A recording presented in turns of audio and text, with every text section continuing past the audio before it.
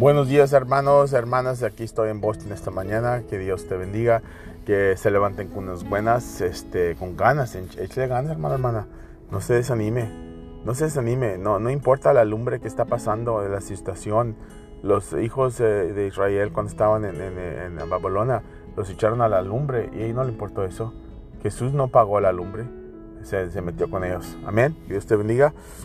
El verso esta mañana, Proverbios 19, 17, dice: si le prestas a los pobres, esos que le prestan a los pobres si ayudas a los pobres, le estás prestando al Señor y Él te pagará lo que te debe. Amén. Entonces le estamos dando al Señor, no a los pobres. Solo ayuda a la gente pobre. Que Dios te bendiga, que tengas un día tremendo. La oración a las 7 de la noche, esta noche, como siempre. Dios te bendiga. Amén.